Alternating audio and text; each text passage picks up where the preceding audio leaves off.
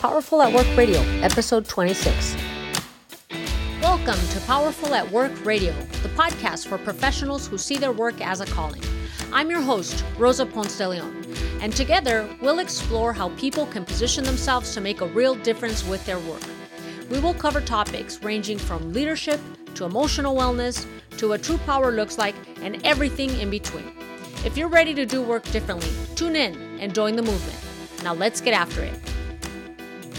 The founder and CEO of Blue Fjord Leaders, Shelley Rowe is an Inc. magazine top 100 leadership speaker and certified speaking professional. Shelley is an engineer and former government and association executive. Shelley engineers leaders to see beyond the data by providing a foundation of self-awareness, empathy, and communication skills. Shelley uses neuroscience to transform touch-feely people problems into science-based technique. She provides virtual workshops, training, keynotes, consulting, and coaching. Shelley, welcome to the show. I'm so excited. And I am thrilled to be here with you, Rosa. Thank you so much for inviting me. I love your background. So tell us a little bit about yourself. I'm speaking of your like physical background, looking at your images, and you'll get to that. But tell us a little bit about yourself. So I am a transportation engineer by training. I've been in that industry for over 20 years, I guess, at this point. But a number of years back, I left transportation engineering, and I now help teach leadership and management skills to technical professionals like an engineer who move from that technical world into management and leadership positions. And it is a complete change, and it doesn't always go well. Oh, that's huge, because obviously the focus now is on people. When you're managing and stepping into that role, it's a whole nother world. So tell us a little bit about, where do you spend most of your time investing into these new leaders?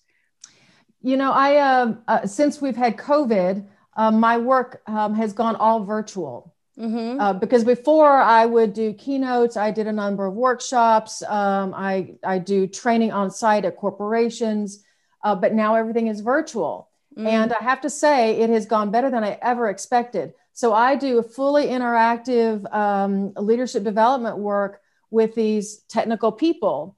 And I also use that time period during COVID to interview like 18 leaders in this field to ask them, what are the skill gaps that they see when their technical people move into management? And from that information, plus my own experience in that, I've created a leadership system that is I think a little bit unique in some of the things that we do to help them bridge that gap and to be good leaders. I bet you bring a totally different perspective. I mean, just hearing you talk before our interview, you talked about the imagery of your logo. Can you share that with our audience?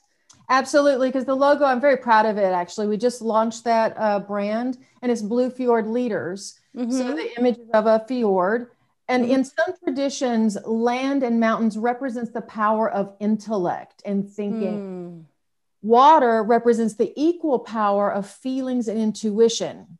In a fjord, you have the powerful interweaving of the two. It is my belief that the best leaders and the best managers also integrate those dual powers of how you think, how you feel, and bring that skill into their leadership in a skillful way, not just, gut reaction, but in a very skillful way. That weaving together of both of those forces, that's what creates really powerful managers and leaders.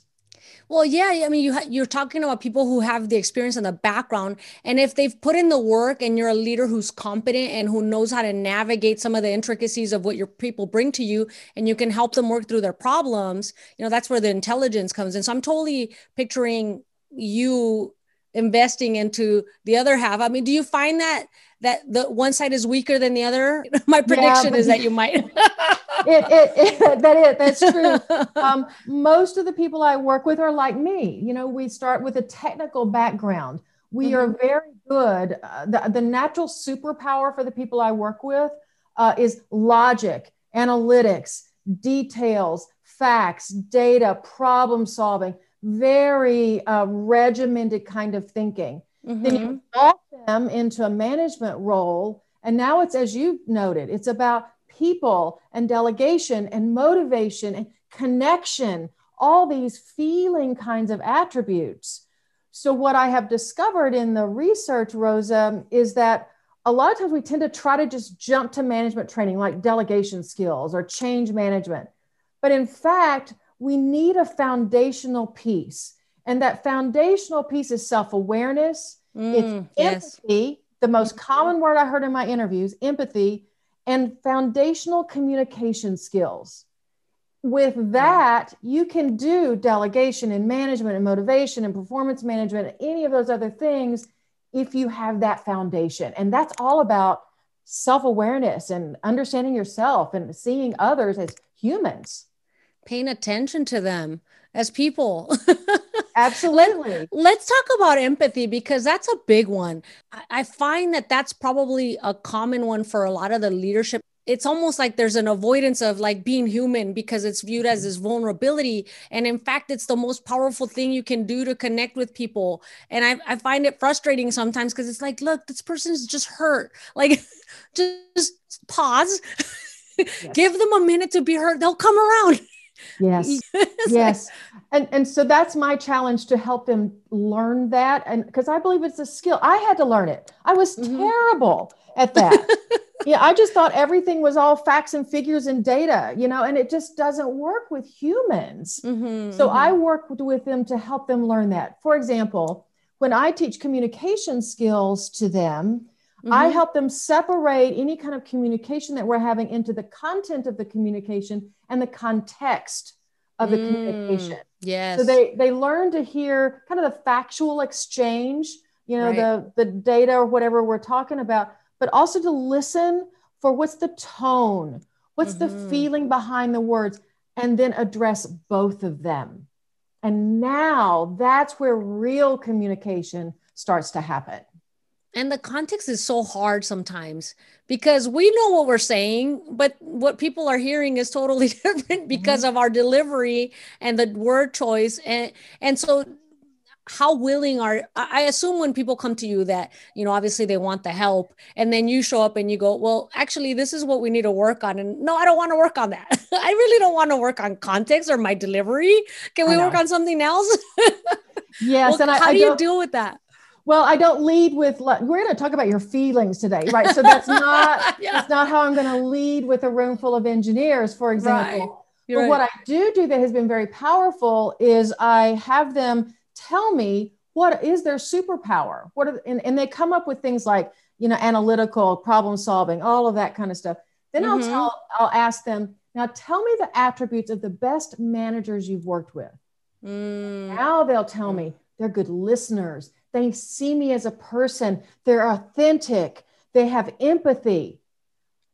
So now I'm able to say, do you see how different these two sets of attributes are?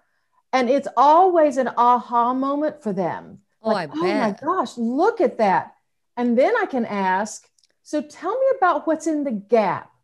What are you going to have to learn to bridge that gap? And they always tell me the same things: self-awareness, relationships with others, and communication skills. And that's how we built the model. That's awesome. And this is huge because we have a new generation coming in that's being challenged in those areas from the very beginning because they've had all this virtual world in front of them.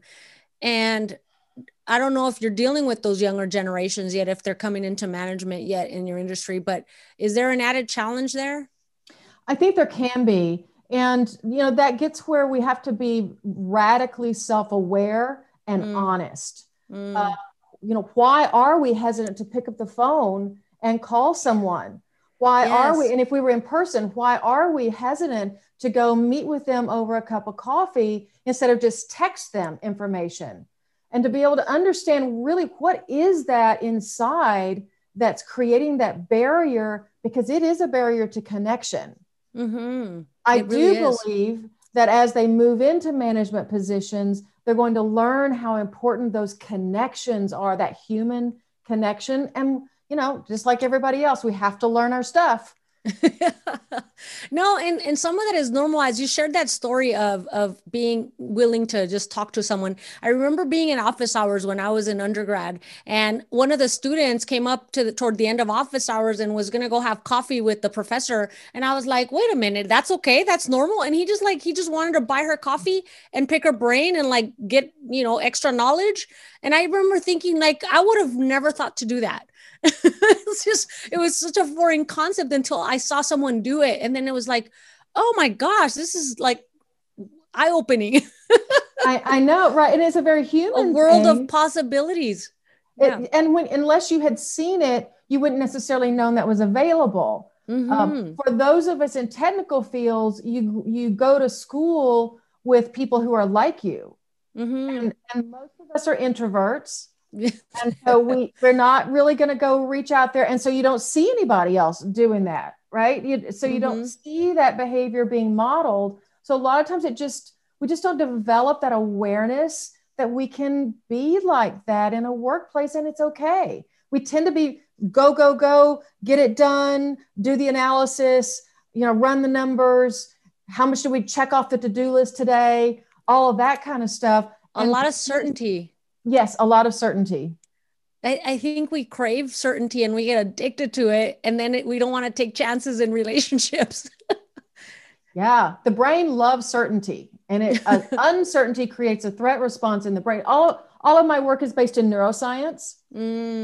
So I'm able to bring that science basis into technical people like an engineer, and it helps them grasp behavioral issues. Oh, to wow. be able to create a logical framework around the behavior they see. They go, oh, that's because they're having a threat reaction. They're triggered. And I can help them unwind it and understand it intellectually, and it makes it less touchy-feely, woo-woo. A little more predictive. Yes. Wow. That's really cool that you do that, because it can be a learned skill, and it's not like I have to learn to do something completely obscure. There's data behind it for that as well. Yes. And that gives them a little bit of comfort to hang on to, that they can make it a little logical, even though it's a sticky behavioral issue, maybe with them and their boss or them and their staff. Just having a different framework around it allows them some new ways of working through the issue and managing a situation that can be kind of tricky for the best of us. Oh, totally. And do you find that you teach people to pause and listen more, your typical communication skills? Absolutely. Listening skills, I swear, that's one of the biggest things I ever learned. So yeah, taking a step back, maintaining our own calm, our own center, which comes from self-awareness, and being able to really listen. What are we hearing from that other person? Again, back to that context. What vibe are we picking up from them? And how can we help them process both the emotional content as well as whatever the actual situation is? It takes a lot of presence and calmness. And I just am a big believer in the self-awareness piece. That's huge, because I think that it's almost, I'm looking at this from the bright side, right? I feel like they come to you, they're at a disadvantage. I need to do all this work. I've had this aha moment and I have this huge deficiency that I need to overcome. But I almost feel like it can be an advantage to have to learn this, because now you can teach it to your teams and help them to develop those skills earlier, so they don't have to learn it all in one day the minute they get that assignment of management.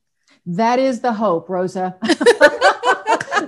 That is the hope. Teach one and let it spread throughout. So that's what I hope to do.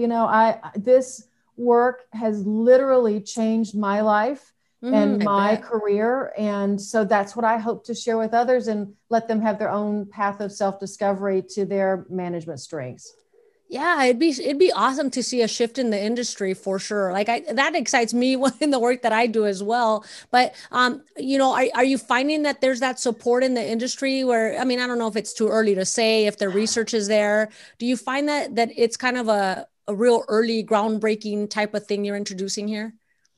I would say it's a real shift.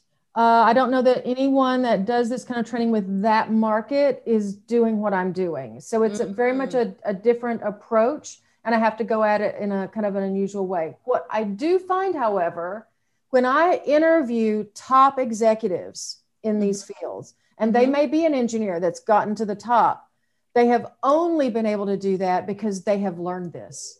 Oh, wow. So when I talk to the executive level, they're all in. They get it. They understand it. They might articulate it a little bit differently, but they've learned relationship skills. They've learned empathy.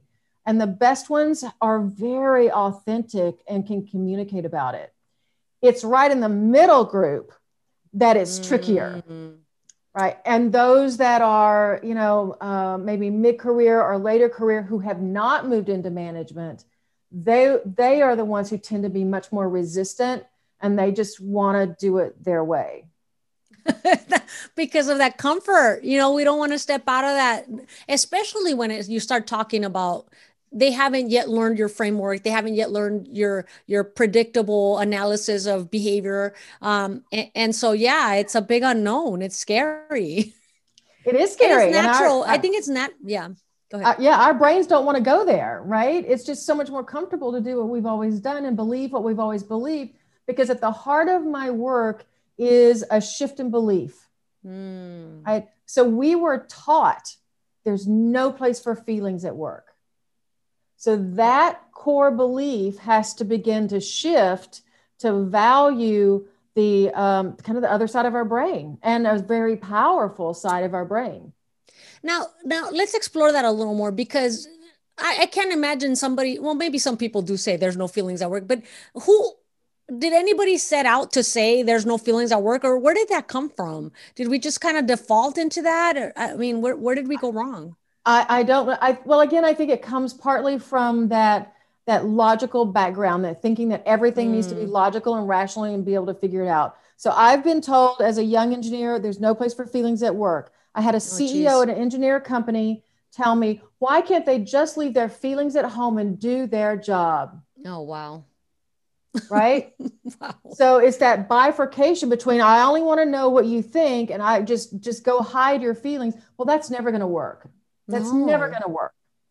So that's part of that mindset that I'm trying to create a shift around, and just bring a whole human being to work. Yes, because emotions don't have to be a bad thing. I mean, I think if anything, neglecting our emotions and leaving them at home is what makes us dysfunctional. You want people to be excited and joyful. Like, why wouldn't you want that? There's such a driver when you're passionate about something and you get to incorporate your emotions. Like, there's value there that you're missing out on. Yeah, I'll let you come teach one of my classes. There's total value in that. I think what scares them is the other emotion. When they see people who are emotionally upset at work, or they're frustrated, they're angry, they're having to deal with those difficult kinds of conversations. And those are also, those emotions can also be honored and managed in the workplace. One of the things that we talk about is the importance of validating an emotion, because it helps the brain settle down and become more calm. The worst thing that we can do, even though we're well-meaning, is to say, oh, you shouldn't feel that way. Oh, don't think about it like that. Oh, you're getting upset over nothing. Those kinds of suppression phrases actually make the brain feel more threatened and makes the situation worse. Totally. No, I'm with you on that. Especially the part where you're saying difficult conversations. I find so much, going back to that idea that, people hesitate to get into the emotions, like someone's hurting or whatever, like, just confront the issue. It can show that you care. Not confronting the issue tells me you don't care enough to confront it. That's exactly right. And it's so frustrating. I've seen it so many times. So many times. And it's not a hard thing to do, to just say, oh, you seem upset about this, or it seems like you're frustrated by the situation. Just that simple validation, it doesn't approve of it or in any way condone it or any of those things we fear. It's just honoring that there is an emotion there. And that helps, as you said, helps people feel like they're being heard and seen, and they're real and valued. Totally. Oh my gosh. I think we have probably had very similar experiences. But I'm such a fan of the work you're doing and the shift that you're creating in your industry. I think it's amazing. And I'm thankful too to hear that you saying people at the higher levels are supportive, because you're going to need that. So tell us about the latest things you have coming up. Or is there anything you want to share with our audience? Absolutely. Well, you can find my work at bluefjordleaders.com. I have a free resource that I'm very proud of, is the Handbook for Technical Leaders. It's completely free. Wow. You can register for it on my website and download it. It's a 35-page PDF. It's all the things that I wish I had known when I became a manager. So that's completely free. I have my book, and my book is called Think Less, Live More. Lessons from a Recovering Overthinker. That's available on my website and at Amazon. And I'm also super excited that we're going to be rolling out an online training program that covers some of those basic fundamental elements, and then big ticket items like delegation skills, motivational skills. And it's going to be in an on-demand format with some live interaction with me, so we can talk about some of these issues and help bring that skill in. So it's going to be a really good price point. So it's easy, accessible, on demand. People can fit it into their day however they need to. So we're looking to roll that out in the next month or two. That's awesome. I'm so excited. You're going to put out some good stuff out there. I hope people take advantage of it. And we'll put all the links in the show notes. Any final thoughts for today's workforce in 2021? You know, I think if I could talk to my younger self, I would say it's great that you're super smart and you've got all that intellectual power. Also honor the emotional side of yourself and people, because it is that emotional piece, Rosa, that guides us to do the work that we are uniquely suited to do. I'm a true believer in that. I am a product of all that's come before. And it's because of listening to my heart that I've gotten to where I am and feel like I'm actually doing the work that I was meant to do. That's beautiful. Thank you so much, Shelly. I really appreciate your wisdom and advice. You're very welcome, Rosa. Thank you for the opportunity to be with you today. Thanks for listening to Powerful at Work Radio. If you subscribe now, you're going to hear weekly teachings to shift your perspective on how to thrive in the workplace, and stories from experts and career professionals who are daring to do work differently. And we want to invite you to the conversation. Please subscribe to this podcast. And you can also visit us on Facebook and join the group Empower to Bloom Tribe, where you're going to find tons of resources to help you on your career journey and also interact with like-minded professionals. I'll see you there.